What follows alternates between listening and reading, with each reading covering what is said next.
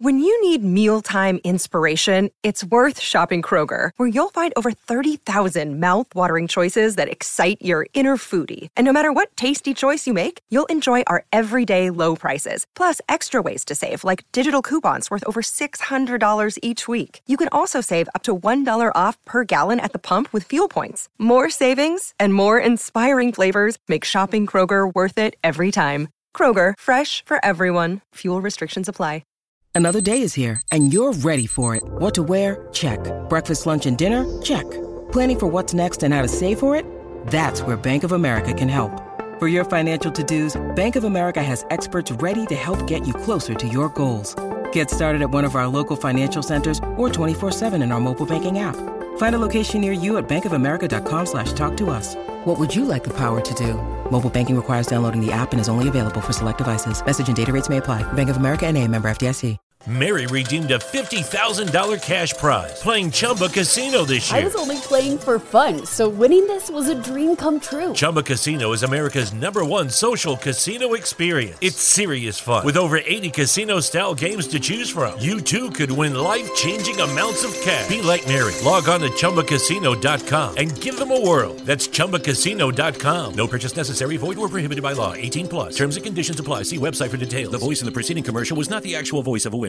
It's never been easier to communicate with people, but it's never been harder to know which platform you're supposed to communicate on. Here's a simpler solution. With call, meet, and message all in one app, RingCentral makes communication easy. With all that connectivity in the palm of your hand, you can work from anywhere with anyone at any time and never miss a beat. Because when it comes to communication, simple is better. Learn more at ringcentral.com. RingCentral. Simpler communications.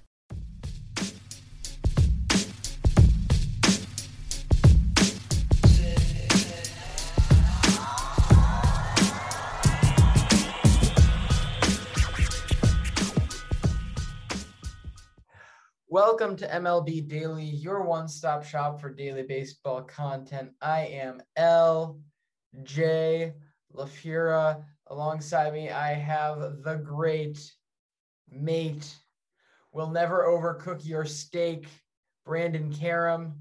We are a Belly Up Sports podcast. We are what they aren't. Brandon, how you doing? Doing good, LJ. Just watched Game 6 of the NLCS.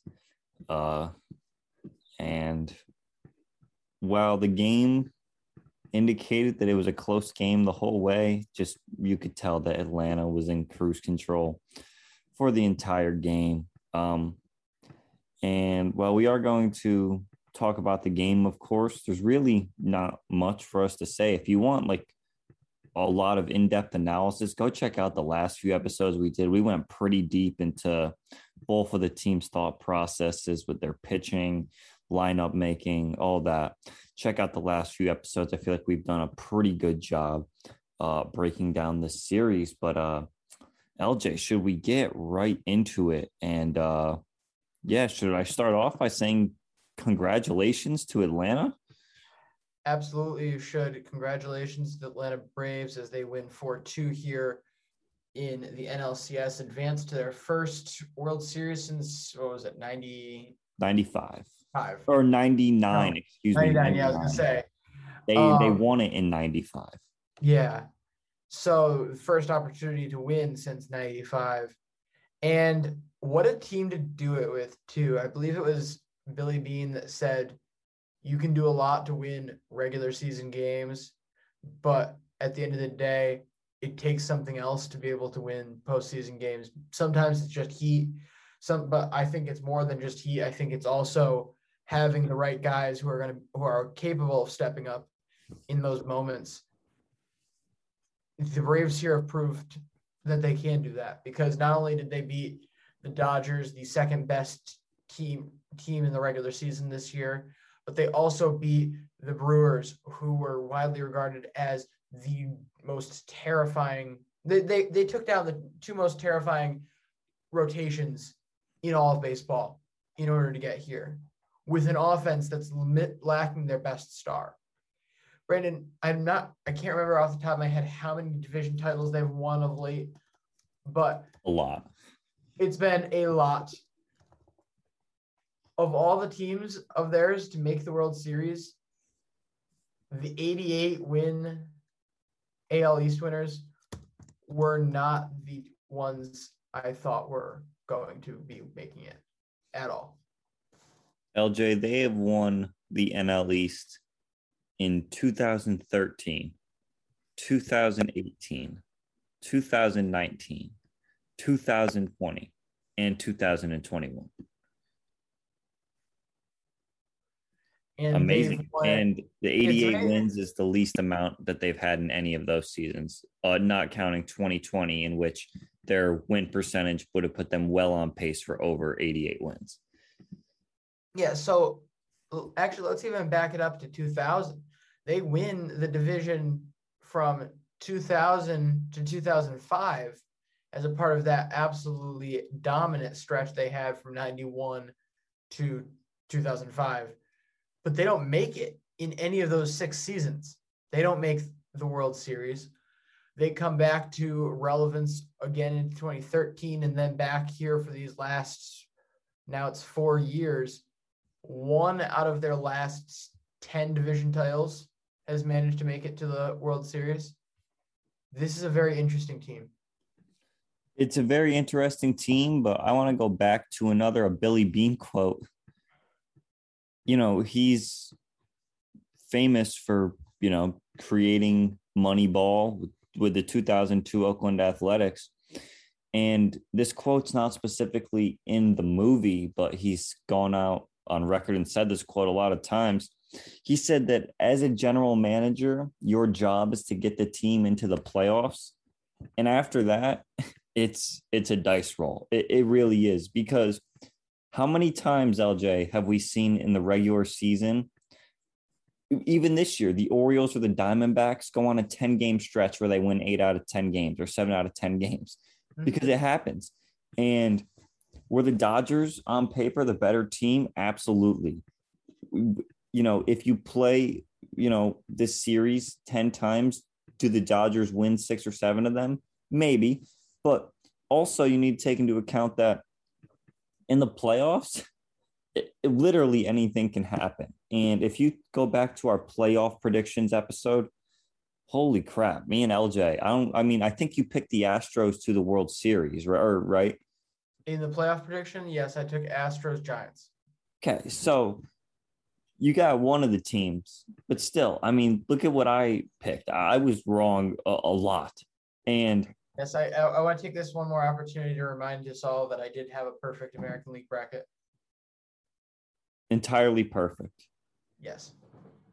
Impressive. I'm very impressed with that. Totally perfect.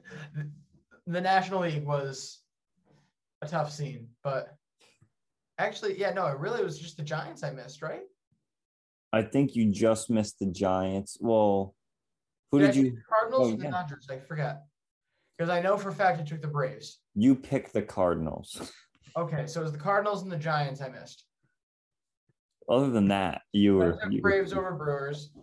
Yeah. That was really. You had Red Sox to the CS. Yep. Which I was very shocked by, but hey, LJ, I don't blame you. You very impressed with your picks, but nonetheless, winning players make winning plays. That's what it comes down to. Winning managers also make winning plays too. I think that doesn't get talked about enough. Is they have a way bigger role, and their gut has a way bigger role in the postseason than it does all regular season. Just as much as the players are asked to step up and make these winning plays in these games that are under intense scrutiny, more scrutiny than any other game that they play in all season. But so much of this comes down to management, particularly pitching management, Brandon. I think that's what separates, at least in my opinion, the great managers, the great postseason managers from the others, is that they're not afraid to make mistakes at this point. Some of it comes from comfort, but I think you have to admit the 2 guys who've gambled the most with their pitching staff have been Alex Cora and Dave Roberts this year. Where did it get them? It got them to the CS. That means a lot. And they take the big risk, and they have the gut, they have the intuition to have it work out most of the time. But at the same time, again, it also does have to be acknowledged it's not always going to work. You're not always going to have that perfect play as the manager, just as much as the players aren't going to have the perfect play. But I would like to, do you want to do the early innings real quick before I have something to say here when we get to the fourth inning about risky calls? Can I make one last quick point just to bounce off what you just said? And I see this a lot made in the general media where at least the mainstream media like ESPN, MLB Network, where they seem to think that one player can carry a baseball team, which I can't even fathom in my head that people still have this thought process. Ronald Acuna Jr. was probably on pace to be a top 3 MVP candidate this year at the time when he got hurt. Mm-hmm. He plays 82 games, so he plays a little over half the games this year. And the Braves make the World Series without him. It just goes to show that you literally need contributions from all 26 players. And to think that one player can get a team there is like it's any other sport is flat out ridiculous to me. I just needed to make that point. You need the entire roster to win the game, but at the same time, to acknowledge the impact of a player, there are certain guys who are going to get the job done. We're going to talk about Eddie Rosario's fantastic CS. He absolutely won the CS for this team more than anybody else. However, in order for him to be able to be that clutch, in order for him to be able to be that effective, he needed his teammates to step up and get themselves in a position for him to be effective. If the pitching staff doesn't go out there and pitch to their best, he's not going to be in a position to drive in the runs they need, to score the runs they need. If his own teammates don't get on base ahead of him, he's not going to be able to do much when he's at the plate. And I think it just goes to show that you can't call a player overrated based on his team's success. That's another crazy notion that I've been seeing made. But yeah, let's get into the. Also, wait, actually, that reminded me of one more place I wanted to go here. Absolutely. The Braves for not giving up. Yes. There is no reason in logic. Honestly, it defies logic. The Cardinals and the Braves defy logic in this regard, in that neither of those teams looked like they were going to be playoff teams when the deadline hit. And yet, what did they do? They still added. And they still added significant pieces. The Braves went out and reset their entire outfield at the deadline. And look where that got them. That got them to a World Series.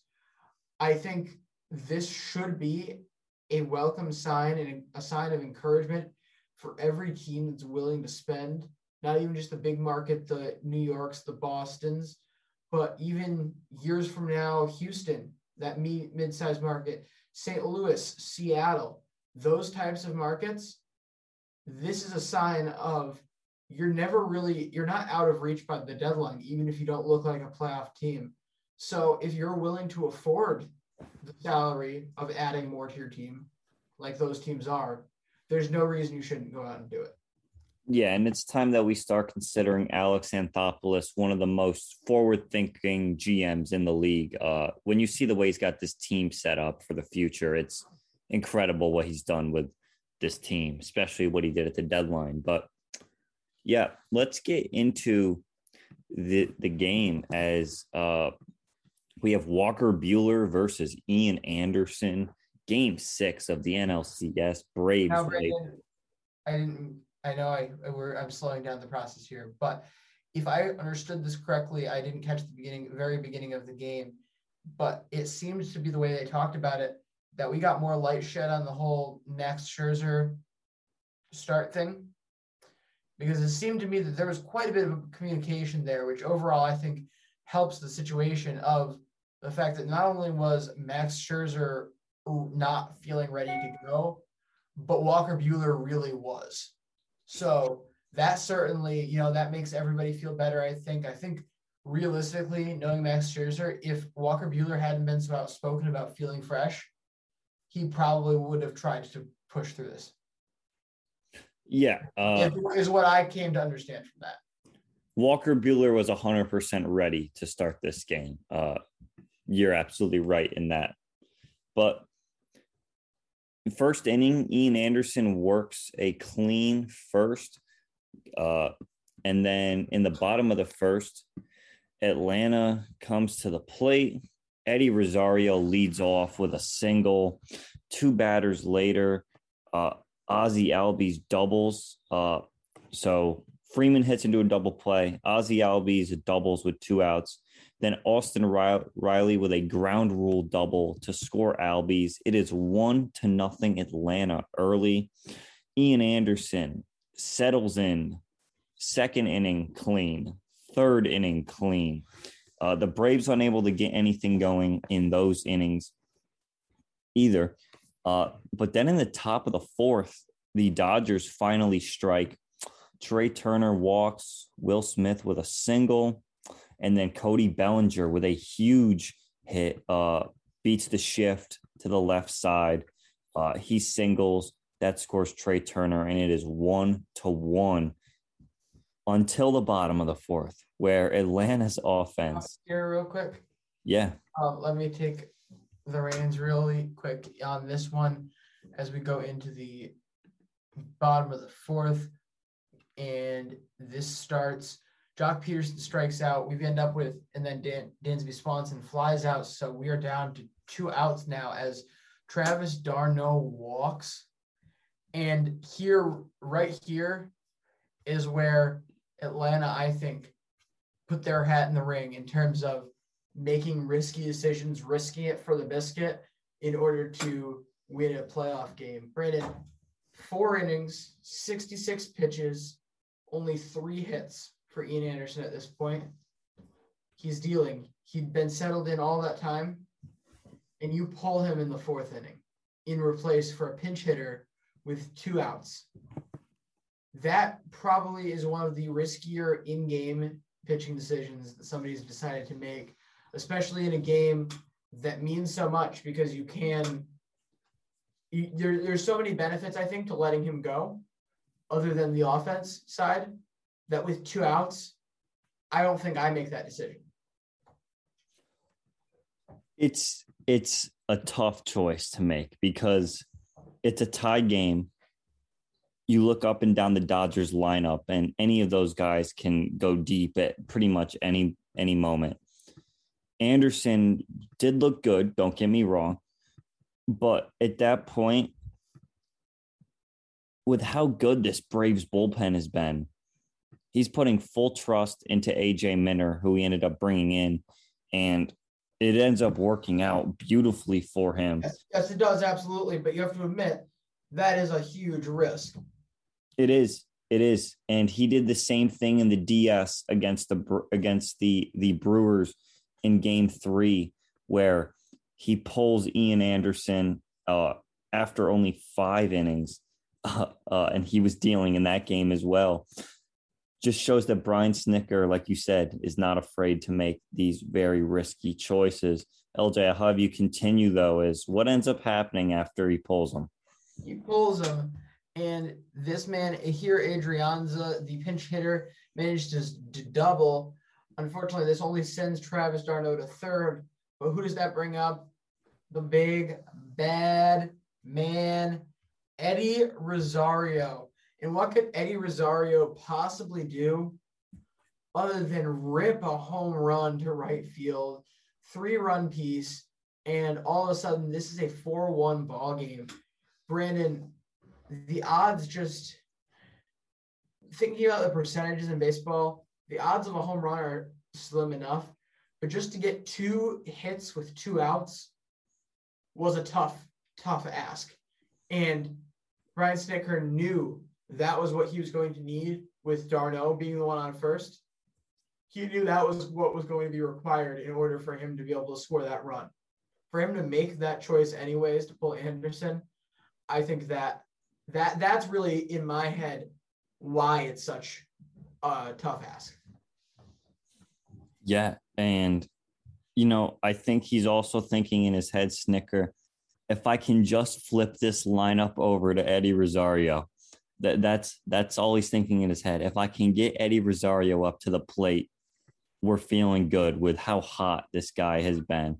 Not only in this series, but have you seen what his second half splits were? I mean, it's pretty crazy. He is in the second half 903 OPS compared to a 685 OPS in the first half of the season. It's just turned a corner since he got back from that injury in August. And that's exactly what's going through his head. What a player this guy is. Remember, he was traded for Pablo Sandoval in cash. Pablo Sandoval ends up getting DFA'd by the Indians immediately. Doesn't play a single game for them, I don't think, this year. So unbelievable what this guy does in this series. And we're certainly going to get to him in a little bit as well, but just amazing. And that was then it was 4-1. That made it 4-1, yes. Well, fifth and sixth innings are relatively quiet. Both pitching staffs settle in. Brusdar Graterol comes in, looks nasty as usual. LJ, this guy is gonna be a force in the future. It's October, and he's still throwing 102-mile-an-hour fastballs with arm side action. Let me guess what happened next, Brandon. You went around the dorm hall polling people on their reactions to Brusdar Graterol's pitching. Well, I am home tonight, so you went around the apartment complex. That's right, I forgot. You went around the apartment complex. I went out into the living room and told my mom to watch carefully as he's pitching, as he's electric. You see, if you can't tell, I have a hard on for Brusdar. Witness, it's the Brusdar Graterol fans you got to watch out for at your door. LJ, can I just say, if this guy got traded to the Red Sox in the Mookie Betts trade originally, you would have a hard on for him too. Mary redeemed a $50,000 cash prize playing Chumba Casino this year. I was only playing for fun, so winning this was a dream come true. Chumba Casino is America's #1 social casino experience. It's serious fun. With over 80 casino-style games to choose from, you too could win life-changing amounts of cash. Be like Mary. Log on to ChumbaCasino.com and give them a whirl. That's ChumbaCasino.com. No purchase necessary. Void or prohibited by law. 18+. Terms and conditions apply. See website for details. The voice in the preceding commercial was not the actual voice of a winner. It's wintertime. When temperatures go down, the likelihood goes up that your furnace and other appliances go down with them. So don't risk a costly replacement. Stay comfortable with coverage on the appliances you depend on most with the Service Guard Appliance Repair Program from Black Hills Energy. It's peace of mind in a plan. Visit blackhillsenergy.com/sign up to learn more. Honestly, I think that's why you're not as excited about him, because you know that the Red Sox could have had this guy. That I forget about it is the thing. Like, at the same time too, it feels almost too him throwing 100 almost feels too natural.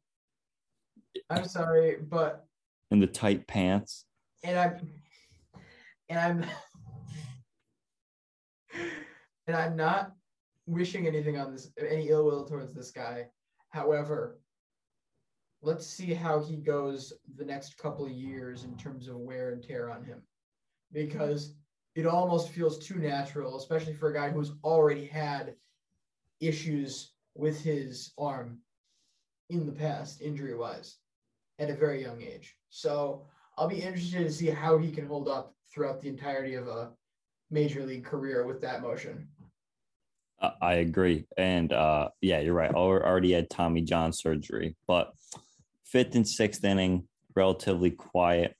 We go to the top of the seventh, where the Braves bring in Luke Jackson to pitch. He allows a leadoff double to Chris Taylor and then a walk to Cody Bellinger. AJ Pollock steps up next. He rips a double down the left field line. Dodgers score a second run, and it is 4-2. And now it's second and third with no outs. And Brian Snitker makes another huge move here, bringing in Tyler Matzek.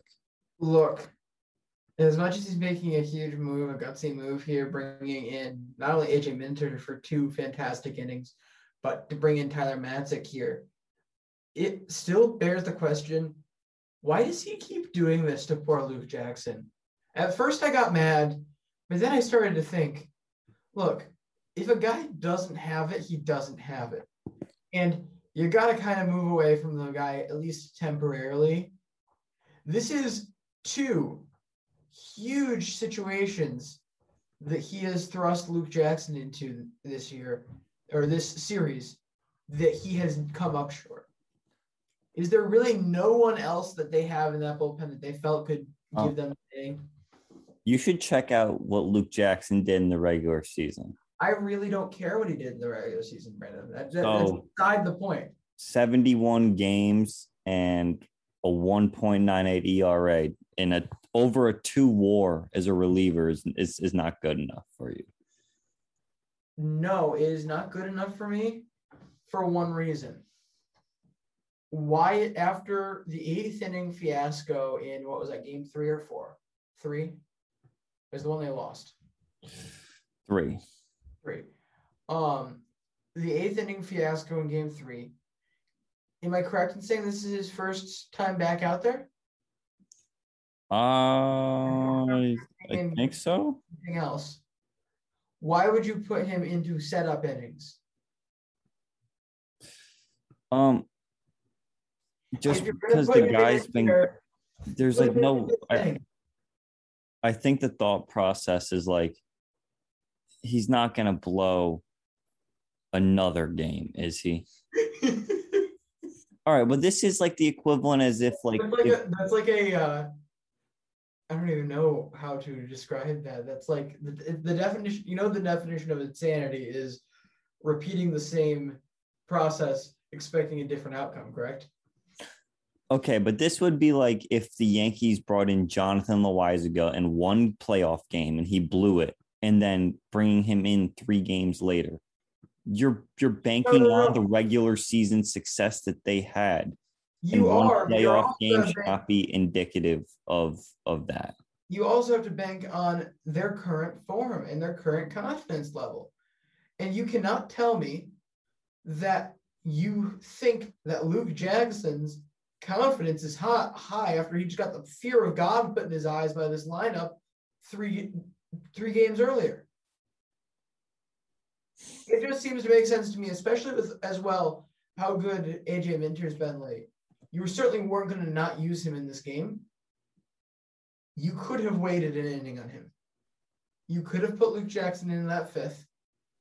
And if anything, the best case scenario in that lower pressure situation is he goes out there, he gets a 1-2-3 inning, and boom, confidence at an all-time high going into the World Series. Don't put him into another high-pressure situation where, A, it's far easier to fail, and B, the mental ramifications are going to be far worse to fail. I just think it was a very compromised position to put your guy in. But I understand what you're saying. Thank God that Tyler Matzek exists, because he comes in an absolutely massive situation. We have second and third with no outs, with the go-ahead run at the plate, and who but Big Al. Albert Pujols steps up. Matzek gets him to strike out. They then pinch hit Steven Souza. Now, LJ, I was told that the Dodgers have this unbelievable depth in their lineup, and Steven Souza is taking the biggest at-bat of their season. Brandon, I also have to make I kid. I know that there's a lot of injuries. No, but I'm actually going to make this point because there have been a lot of injuries in the last couple days for this team. And yet, why do I feel like every other big at bat that you need a pinch hitter for has also included Steven Souza? Speaking of guys, the guys have hard-ons for, it's Dave Roberts and Steven Souza. Actually, no, that's probably him and Corey Knebel more. He's appeared in 8 postseason games, 7 as a pinch hitter. Actually, 9, including tonight, 8 as a pinch hitter. I'm sorry. It's a problem. Taxes, Dave Roberts using Steven Souza as a pinch hitter in a big situation. He strikes out. Mookie Betts steps up. He gets him to strike out. In terms of win probability added, Tyler Matzik gets the highest out of anyone in this game, plus 37%. It's safe to say that him and Eddie Rosario single-handedly won this game for the Braves. I have to condemn the Dodgers lineup in this inning because you have this guy, not only do you have runners on second and third, a perfect opportunity to tie this game up, and you don't execute, but they put their 8th inning guy, one of their best relievers, in the 7th inning, meaning you had an opportunity to make it so at the very least, they're going to have to go to somebody else in the 8th inning. And there has to be another guy that could screw up between Matzik and Smith. They have 3 outs to extend his time, even without getting the two runs across the board. And yet they managed to go down in order on 11 pitches. That's not winning baseball. That's not what most of these top teams done. That isn't a winning recipe. A winning recipe is working at bats.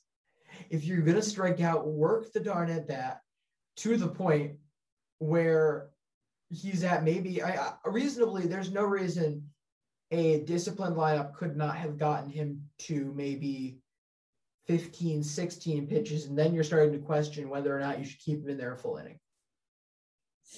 Tyler Matzek's been nails. Other than game 2 in this series, he is not allowed a run in this entire postseason. Believe he finishes, or so far now, he is at, how do I see it here? In this postseason, he's thrown 10 1/3 innings, 4 hits, 2 earned runs, and 17 strikeouts. Incredible what he's done. But he comes back out for the 8th inning. The Braves failed to do anything in the bottom of the 7th. He comes back out for the top of the 8th, strikes out Corey Seager, gets Trey Turner and Will Smith to ground out. They hand it over to Will Smith, the closer for the 9th. He slams the door shut.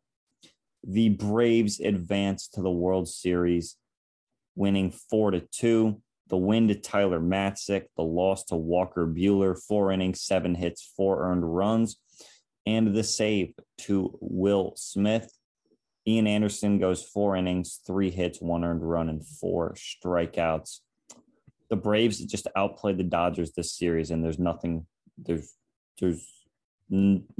that you can say. I really think that's how we should wrap that up. It's the Braves outplayed the Dodgers, and this is probably the best. Is this the best team ever to never win a title on paper? One of the best ever to not win a title? One of the best ever. 0-1 Mariners is close. I was going to say. 0-1 Mariners. Geez, I'm really having trouble.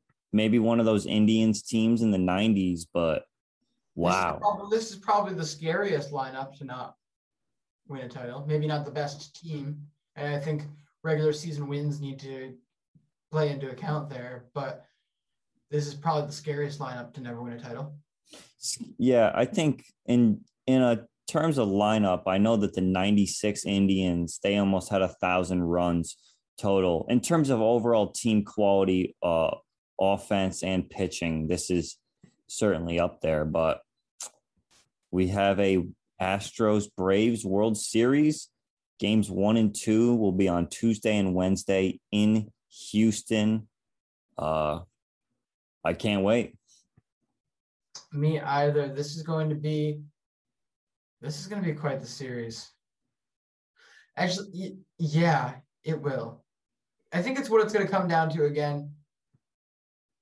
What are we going to get from Houston? Are we going to get games 5 and 6 starting rotation, or are we going to get games 1 through 3 starting rotation? And will Atlanta, I mean, if the way I see it, Atlanta has all the momentum, but Houston gets the extra day of rest for their pitching. This is going to be an incredible series. I don't see this going, or I should say, like, there's no way this series is either 4 or 5 games. And as I say that, I'm just absolutely putting the Astros or the Braves into a 4 or 5 game victory. But I really think that this is a 6 or 7 game series, and we're in for an absolute great one. This is a matchup that I was not expecting. One person did predict this, Trevor Plouffe, LJ, March 31st, the day prior to the season starting. Trevor Plouffe, for those who don't know, used to play in the MLB. He tweeted Astros over the Braves in 6 games in the World Series on March 31st. Amazing. What a prediction. Certainly not one that was on a lot of people. Was it on people's radar? People had Atlanta as like I had Atlanta very highly rated going. Not as a World Series team though. I thought that they were a DSCS team. Yeah, because what? I said I thought they were like a NLDS NLCS team.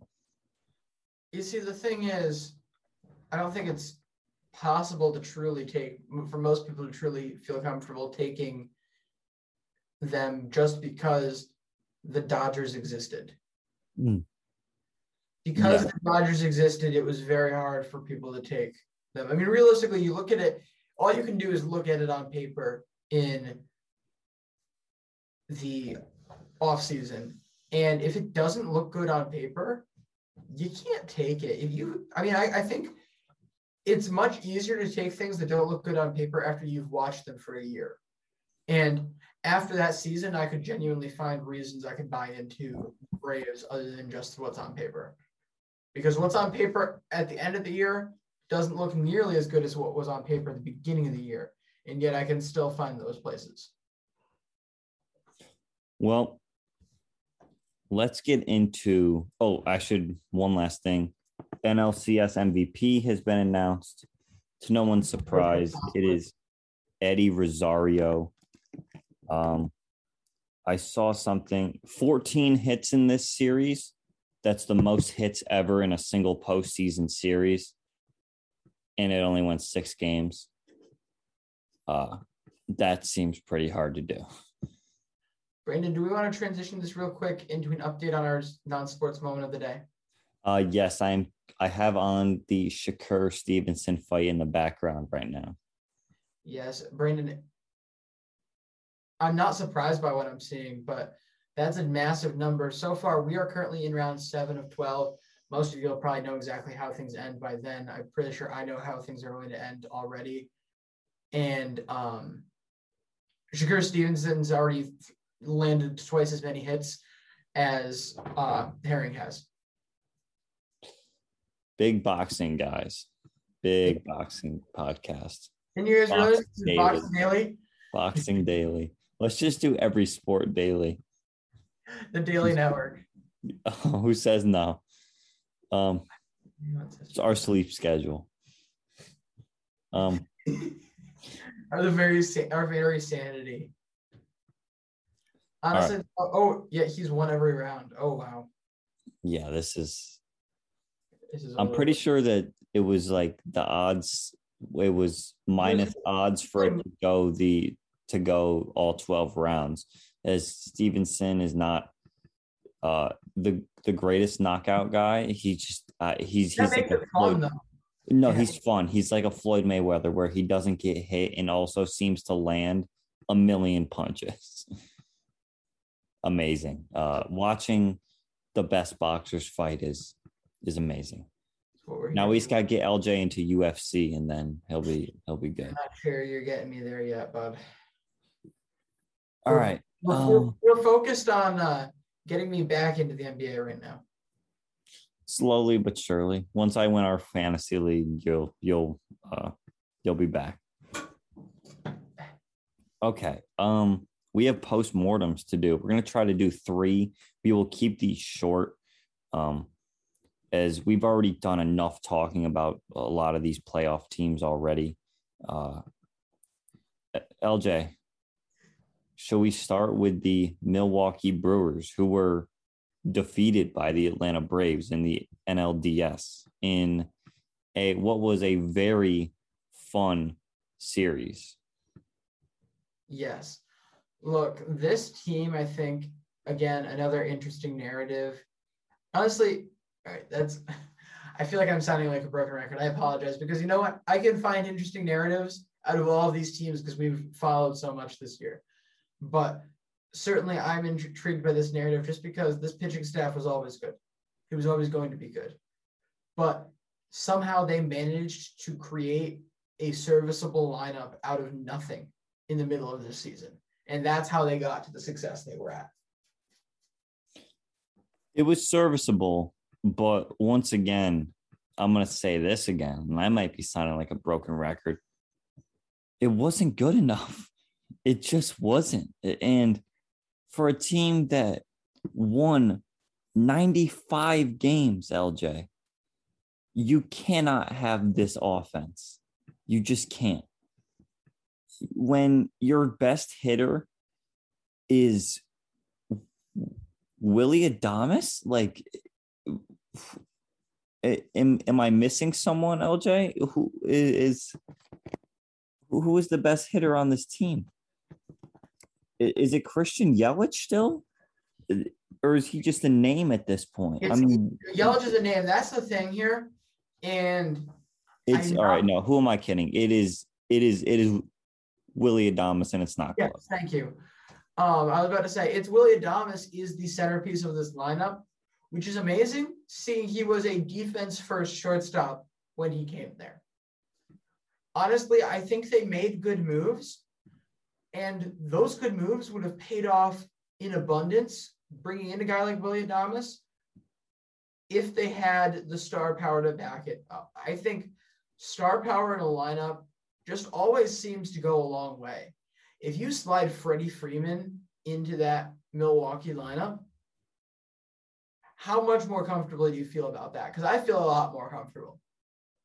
Yeah, but Christian Yelich is their guy, LJ. Yelich is nothing. This is who they're paying starting in 2022, $26 million for every year through 2028. The Yankees were paying Jacoby Ellsbury for how long? At what point was he the star power? Jacoby Ellsbury did not win an NL MVP. Jacoby Ellsbury did not become the first player in MLB history to have 2 seasons with a .325 batting average, 30 home runs, and 20 stolen bases, and he did it in back-to-back years. This guy just fell off a cliff, and I know the Brewers just fired their hitting coach, which we have a lot of friends who are Brewers fans, and they're very happy about that. But, oh boy, it's for a team that doesn't spend money in free agency, and now they have this contract, something needs to change. The pitching is going to be good. Burns, Woodruff, Freddie Peralta are all absolute studs. The bullpen is there. It's now at the point where Mary redeemed a $50,000 cash prize playing Chumba Casino this year. I was only playing for fun, so winning this was a dream come true. Chumba Casino is America's #1 social casino experience. It's serious fun. With over 80 casino-style games to choose from, you too could win life-changing amounts of cash. Be like Mary. Log on to ChumbaCasino.com and give them a whirl. That's ChumbaCasino.com. No purchase necessary. Void where prohibited by law. 18+. Terms and conditions apply. See website for details. The voice in the preceding commercial was not the actual voice of a winner. Hi, I'm Maria. And I'm Mike. And we're Team Ready. Black Hills Energy knows your home is where your heart is. So they want you to be ready. It's all about keeping you safe, prepared, and making your home as energy efficient as possible. Everything from how to weatherize your home to how to stay safe during extreme weather. Be ready for anything. Go to blackhillsenergy.com/team ready. Going out and getting Colton Wong, Willy Adames, Eduardo Escobar. It's almost like if they didn't go get those guys, how bad would the lineup have been? Like, how much worse could it have gotten? If they don't go out and get those guys, they don't win the division. No, the Cardinals zoom by them in September. Easily. And I guess, yeah, Brandon, I understand what you're saying there about his past achievement, but I don't think money can dictate star power right now. I don't think you could go through every single and ask every single manager, every single general manager for any of these teams.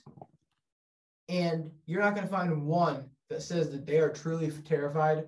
They are truly worried about facing Christian Yelich anymore. And that's my point. He fell off a cliff and now they have to put all this money towards him. How much flexibility does the team even have now?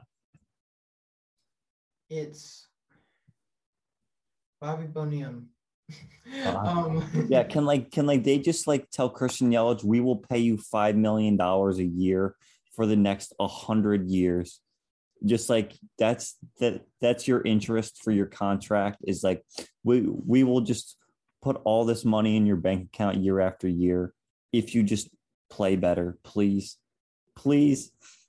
Honestly, if you were a player, Brandon, especially if you're like Christian Yelich, who's already had multiple years on this contract, this was his third contract or second?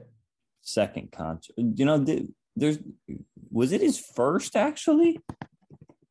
I don't think he had a lot of service time. Yeah, this is only his 9th year in the league. I believe that this is only his first contract because he signed it right after the 2019 season, and it was backloaded so that he got less money in 2020 and 2021, and the big money starts in 2022. All right, but let me ask you, let's put yourself in the mind of Christian Yelich.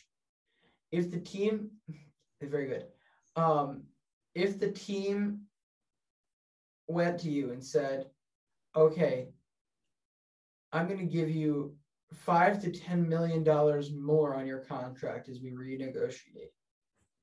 You can have another year if you'd like, even. However, we're going to defer the payments and you're going to get them in such. So it cuts the cost in half. Would you take that? I don't even know. Yeah, sure.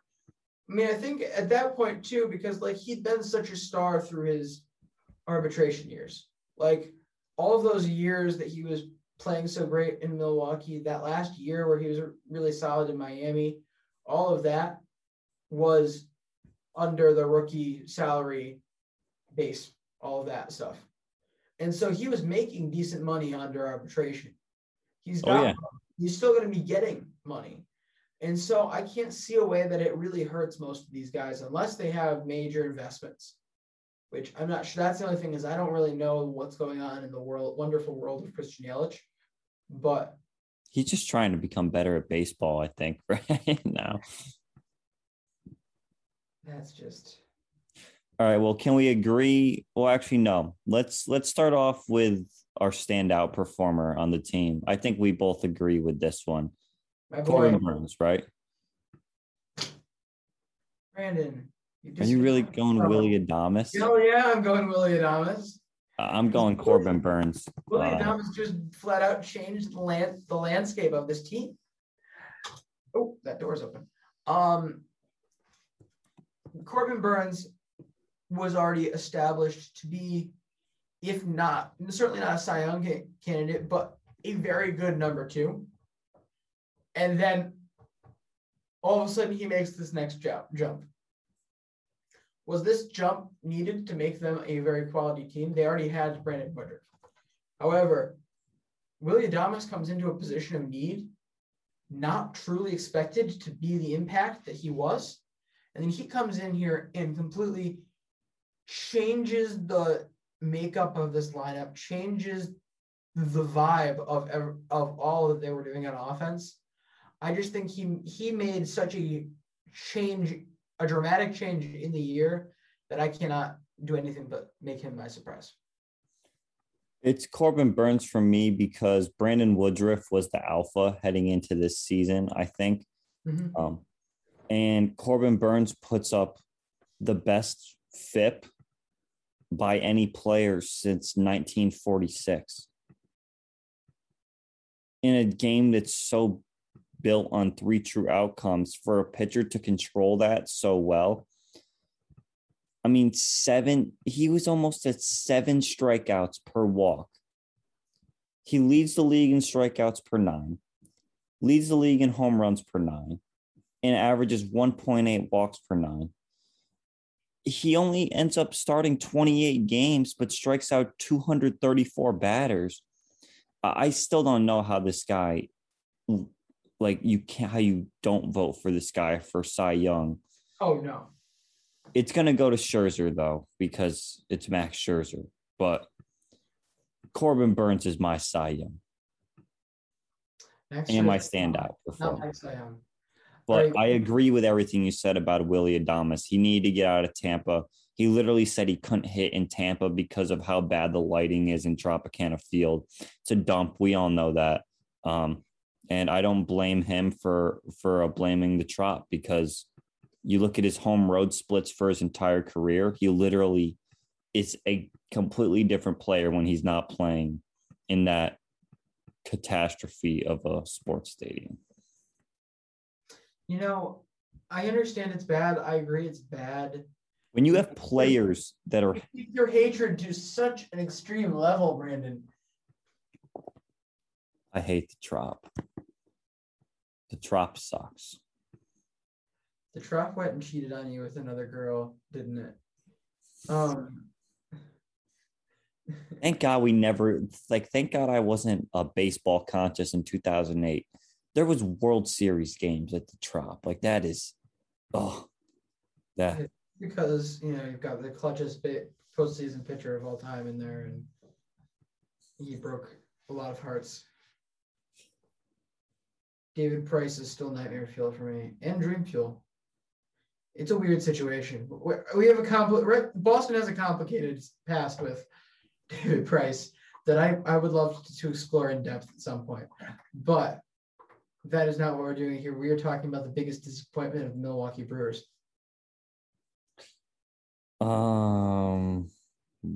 This is actually really tough.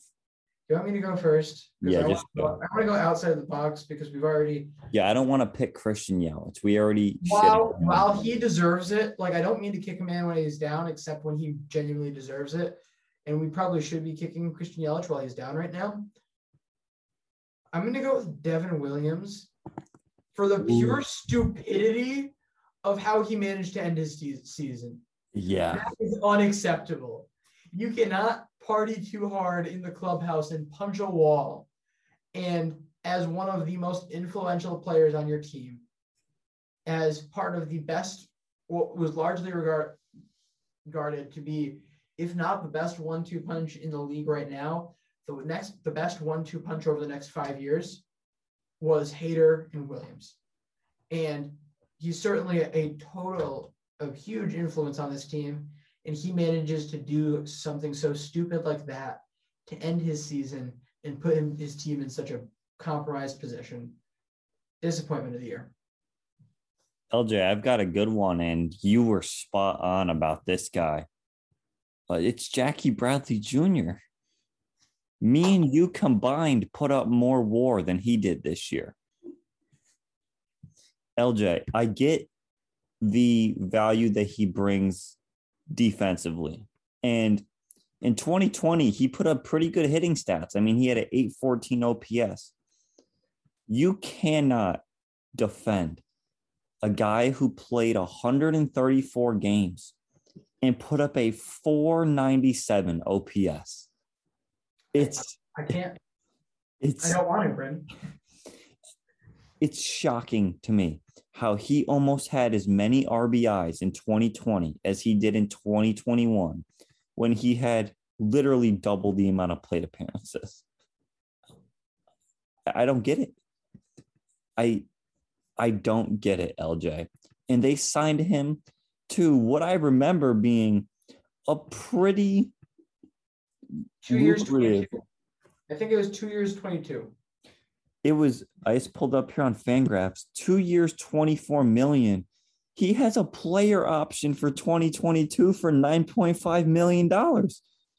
He's taking that. What team's going to pay him $950,000? He's taking that $9.5 million for 2022. There's a mutual option for 2023 for $12 million, which I can't believe that the Brewers would ever accept. For a guy that brings you such tremendous defensive value, you would think he'd have more than a 34 OPS plus. The worst season of his entire career.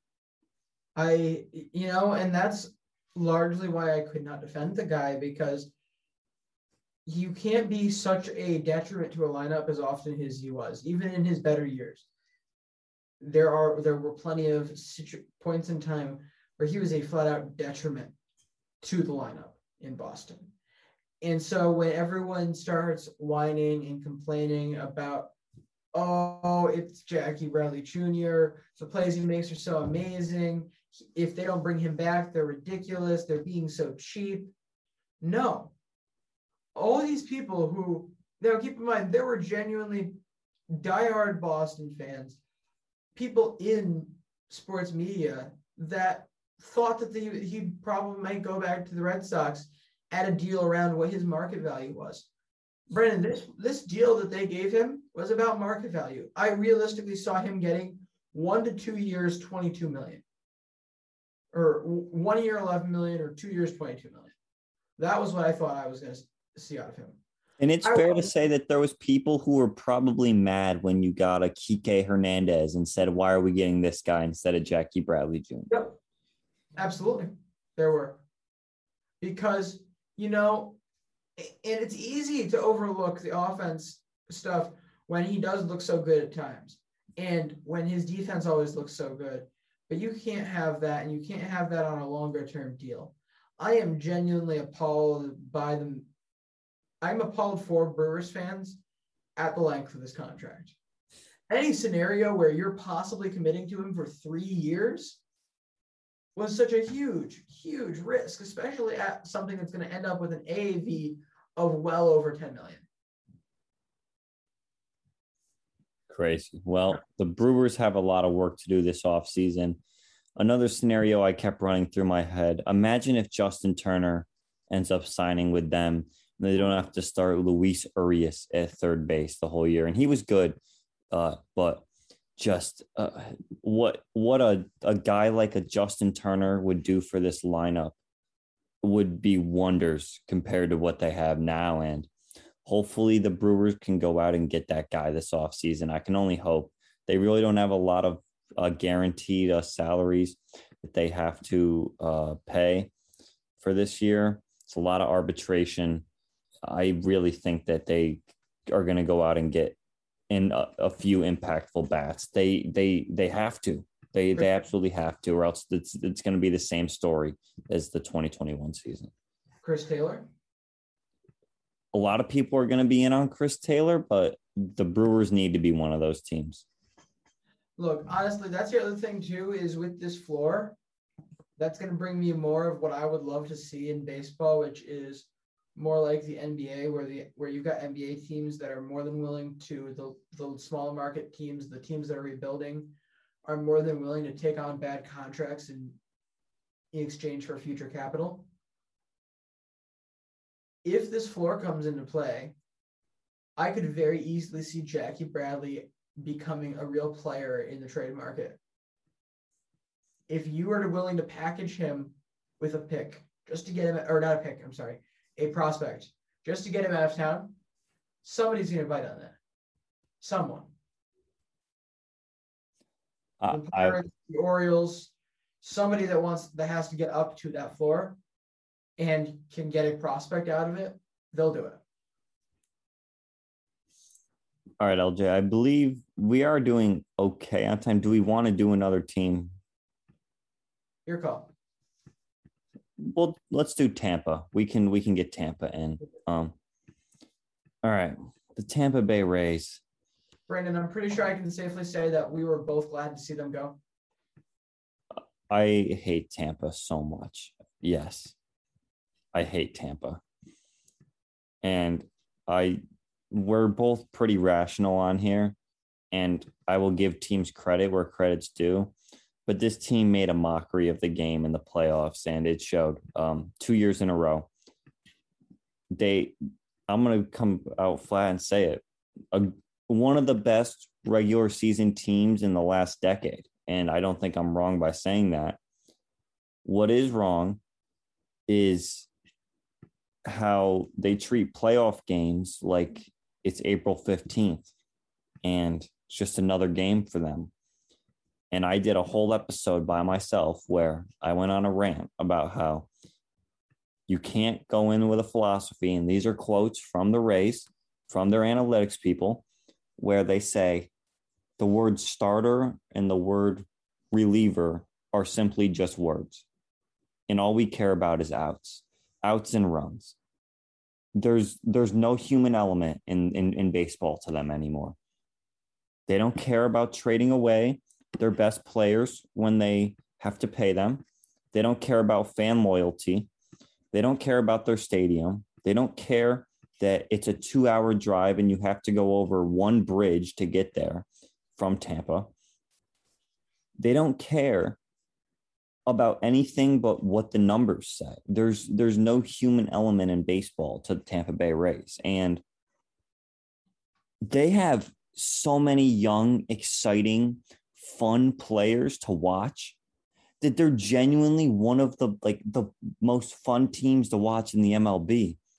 Yet they are so reliant on this system that they have. It has bit them in the ass 2 years in a row. And yes, they've been killed with injuries. And yes, I get the playoffs are just, a crapshoot. But they really did it to themselves this year. And I don't think that there's any other explanation. They're a fantastic team. Their organizational makeup is amazing with their payroll. And I get their owner is a cheapskate and he doesn't want to spend money. I hate the Rays. And I was glad to see them go. Yes. To take the long way. Yes. I was glad to see them go, LJ, even though they won 100 games. For starters, they did only win 100 games. Let's get there before we christen them too much. Before we christen the system too much, it was only a 100-win season. It's not like they won 140 games. And this isn't about what you said, but I feel like a lot of people are like, this system, this team is just like the coolest. They look what they're doing with this roster. No, it's not. You're not getting results. You haven't even been the best team in the league in the regular season once. In 2020, they were the best in the American League. 2020 doesn't count. Well, they had the best record in the American League this year, didn't they? Yes, they had the best record in the American League, but the Dodgers and Giants lapped them. Yeah. Anyway, I think also this culture, that similar type of culture that comes from the top of the organization down, extends to the players. Maybe this is just me, and maybe I'm reading too much into it, but there were too many times this year where it almost felt like that Rays team thought they were that good. Like they thought that they were all in. They thought that they were the defending American League champions and that they had this foolproof, that their organization had this foolproof plan. They were bought in, and that's why they were better than the Yankees. That's why they were better than the Red Sox. Something that's been bothering me more and more the farther it goes past it is, do you remember that day at Fenway in early September? The Rays ended up, I think, winning that series, but they lost the final game because Hunter Renfroe went like ape shit on him. He had like two putouts. Two outfield assists and a go ahead home run in the game and everything. And now this is a former Ray that they gave up on very quickly after one season, that goes out and does this. And the entire team, Rays clubhouse afterwards texted him and was like joking around, like, have mercy, and all that. And at first I was like, that's funny. He's doing awesome. You know, he deserves it. Definitely he deserves the props. But the farther I think past that. Lucky Land Casino, asking people, what's the weirdest place you've gotten lucky? Lucky? In line at the deli, I guess? Aha, in my dentist's office. More than once, actually. Do I have to say? Yes, you do. In the car before my kids' PTA meeting. Really? Yes. Excuse me, what's the weirdest place you've gotten lucky? I never win and tell. Well, there you have it. You can get lucky anywhere, playing at LuckyLandSlots.com. Play for free right now. Are you feeling lucky? No purchase necessary. Void where prohibited by law. 18 plus. Terms and conditions apply. See website for details. Hi, I'm Maria. And I'm Mike. And we're Team Ready. Black Hills Energy knows your home is where your heart is, so they want you to be ready. It's all about keeping you safe, prepared, and making your home as energy efficient as possible. Everything from how to weatherize your home to how to stay safe during extreme weather. Be ready for anything. Go to blackhillsenergy.com/team ready. It's almost like they belittled the team. They belittled the loss so much because they felt, that loss isn't going to matter in the grand scheme of things. This team isn't going to matter in the grand scheme of things. They took that same attitude into that series against Boston. There's no way. You cannot tell me with the performance that they put on that they were actually thinking about the Boston series until it was game 3 or 4. No, LJ, like I said, they think about the series, but you look at the way that they manage, it's just another game for them. It's not the playoffs. They don't care about bringing a starter out of the bullpen who's never pitched out of the bullpen in the last year. They don't care about using a guy on 3 days rest who's never pitched on 3 days rest before. They don't care, LJ. There's no human element to the game. I mean the players, though. I think the players were already focused on the CS against Houston. Oh, yeah, no. The players were certainly looking ahead because they thought that they were better than everybody else, and that drives me nuts. No, you're right. And look, we'll get in a minute here to our surprises and our letdowns. But let's not forget, we did a full episode where it was basically Rays appreciation night. How they had the best minor league system by far, right? LJ, was it they won the championship or made the championship game in every single minor league level? Yes. Okay. They have, I believe, 5 or 6 prospects in the top 100, not including Wander Franco.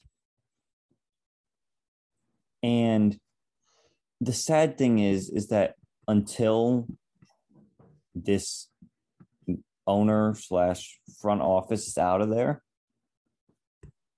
you will never be able to name, if you're a casual baseball fan.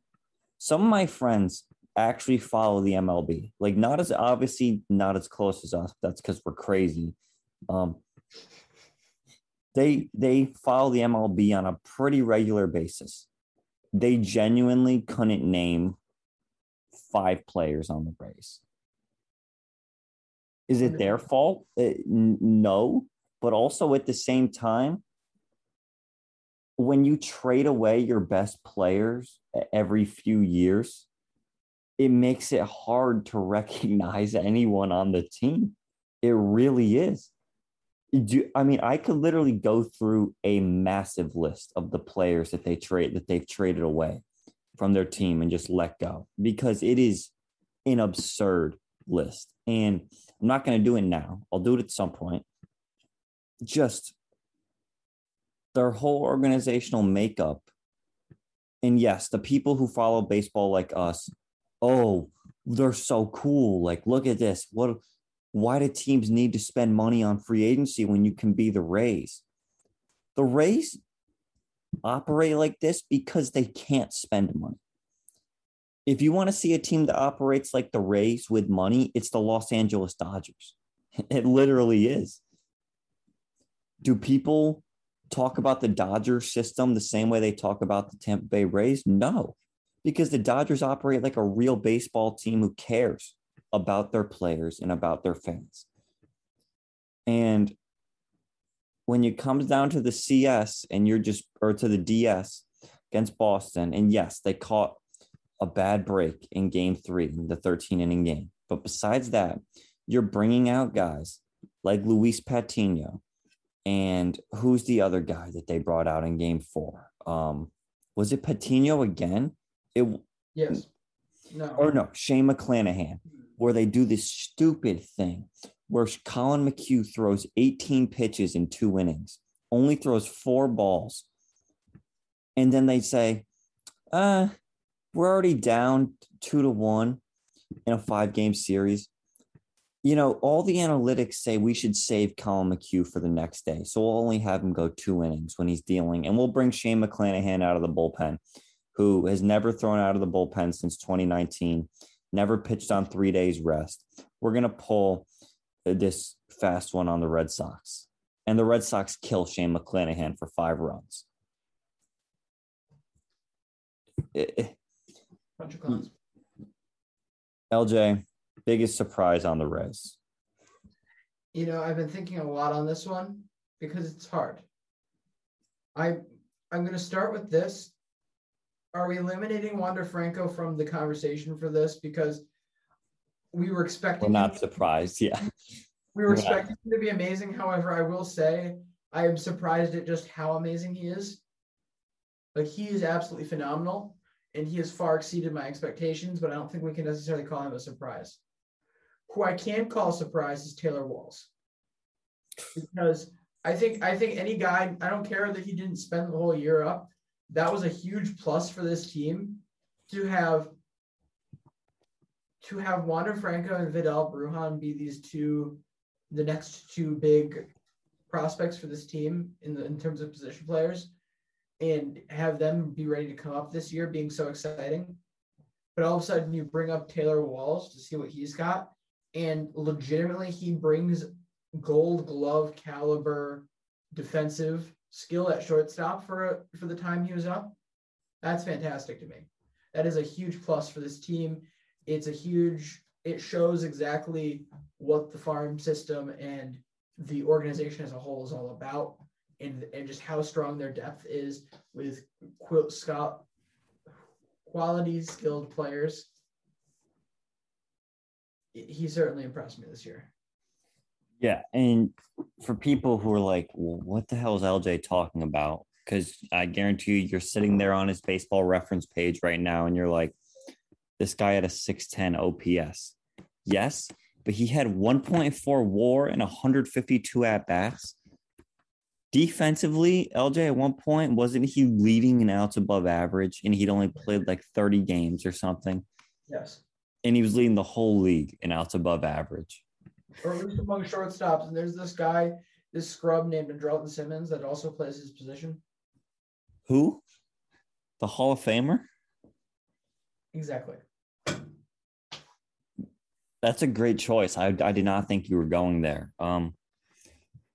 So along the Wander Franco thought process, I'm not going to say Brandon Lau because in 2020, he kind of broke out. And this is what he did in 2021 was just his 2020 season extrapolated. Like, this guy's really, really good at baseball. And that's why he made my MVP ballot. Go check out our AL MVP ballot for more Brandon Lau coverage. You know, LJ, this might be a bit of a surprise. I'm going Randy Arozarena because we saw what he did in the postseason in 2020. And people were like, let's see if he can do it for a full season.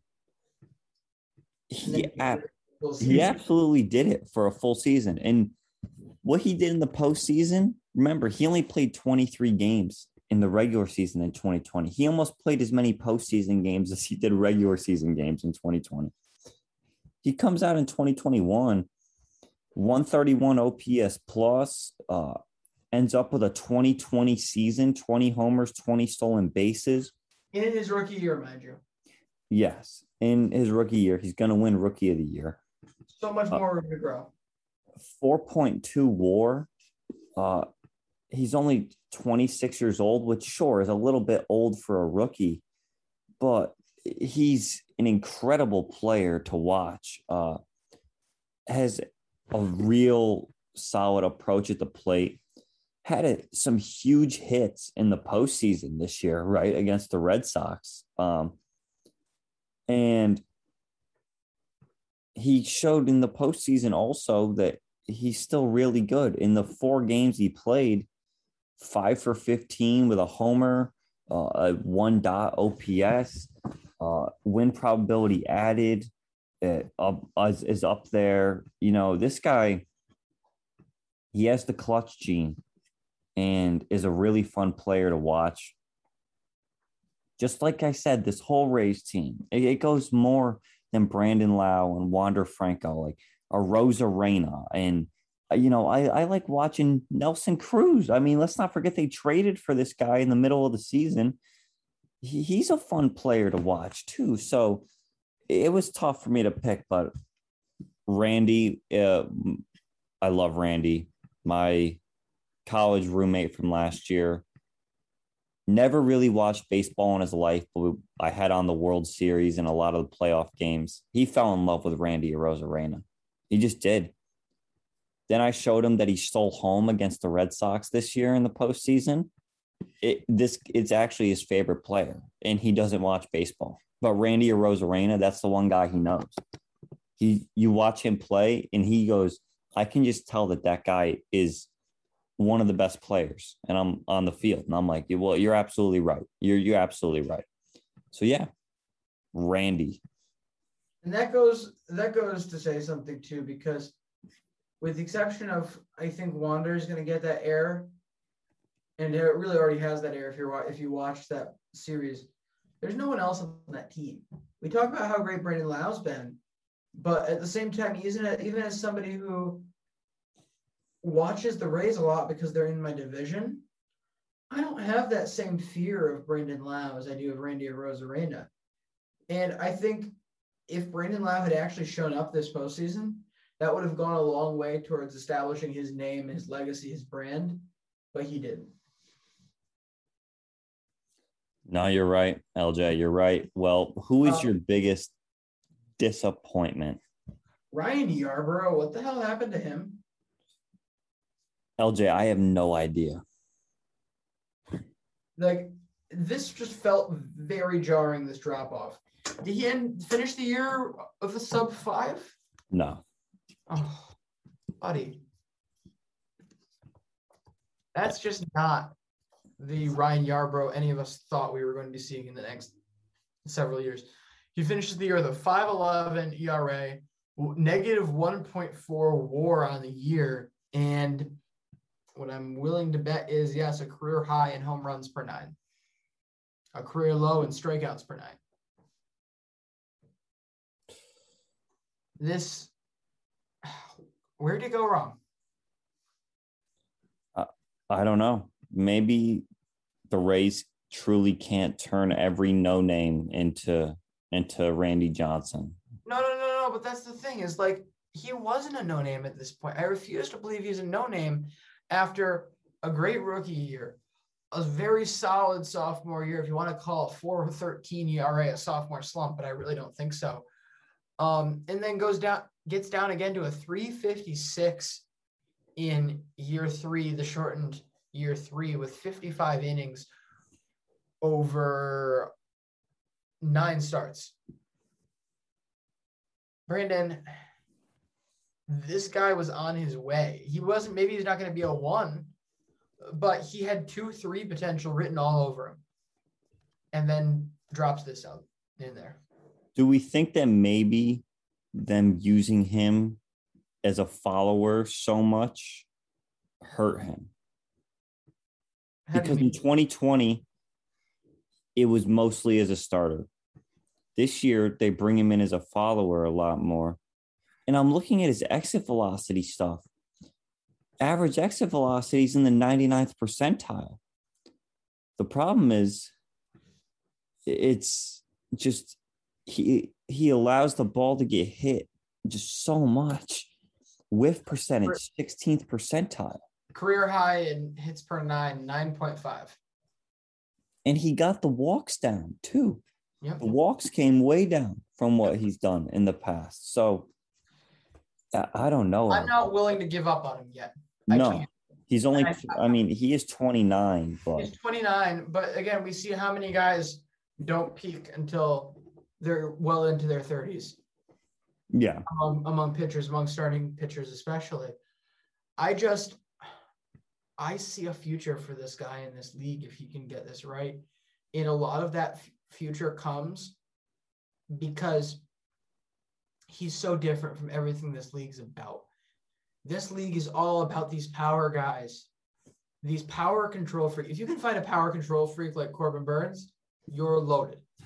A guy who's going to be able to spin the ball 1 million miles an hour, throw the ball 1 million miles, and just get all of that power stuff and still not walk a bunch of guys. That is the ideal pitcher these days. Ryan Yarbrough's games is all about soft contact. And we're going to get to a point where these teams are optimizing themselves so much and optimizing their players so much for what the analytics are saying is the perfect spot. We're seeing more and more of these power pitchers that a finesse, soft contact type guy like Ryan Yarbrough is going to become more difficult to deal with because you're seeing less of them. And I see this guy having a place in this league. I really do. LJ, I'm going to go with another left-handed pitcher on this team who I thought, and when we talked to, what's his name? Kevin Smith of the Locked On Rays podcast prior to the year, he noted this guy as potentially a breakout for them after a nice 2020 showing. But Josh Fleming, another lefty who had a rough season. And you look at his baseball savant, pretty similar to Yarbrough, except for the fact that he allowed harder contact, and for a game that's so built on like spin rate, I really don't think having a first percentile curveball spin rate is going to cut it. I just don't. Probably not.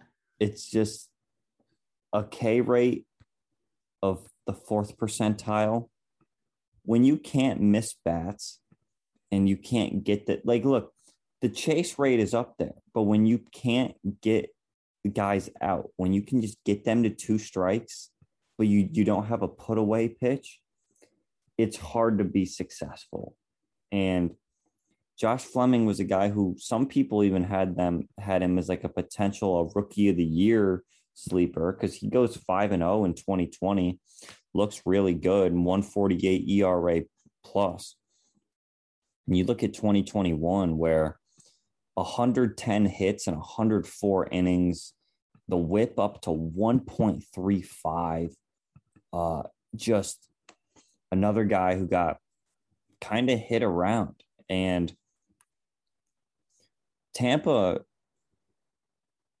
they're going to love having Tyler Glasnow back whenever that is. I mean, we're thinking he's probably going to be out for most of 2022, right? I'm not sure. I mean, he had the surgery August 4th for Tommy John. It would be unlikely, but at the same time, with the way the Rays operate, if they felt like they needed him, they might try to bring him back in some form of limited capacity.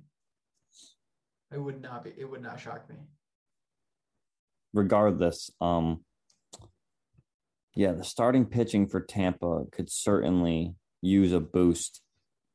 We know how good they are out of the bullpen. We know what their offense did, scoring the second most runs. But guys like Josh Fleming, Ryan Yarbrough may be an issue. And had they had one of them step up big in the postseason, this could have been a completely different story. But it's going to do it for this episode. Real quick update. Shakur Stevenson does win in 10 rounds. And he won all 10 rounds. Beautiful. Beast. Yeah, be sure to check out, if you're listening to this early enough, the F1 US Grand Prix is this morning. F1 championship race is coming down to the wire here. Very exciting. Check that out. LJ's Ferrari are performing a lot better this year than they have in years past. So it's just the 1 year. Yeah. Just worst sports year ever. 2019. 2020.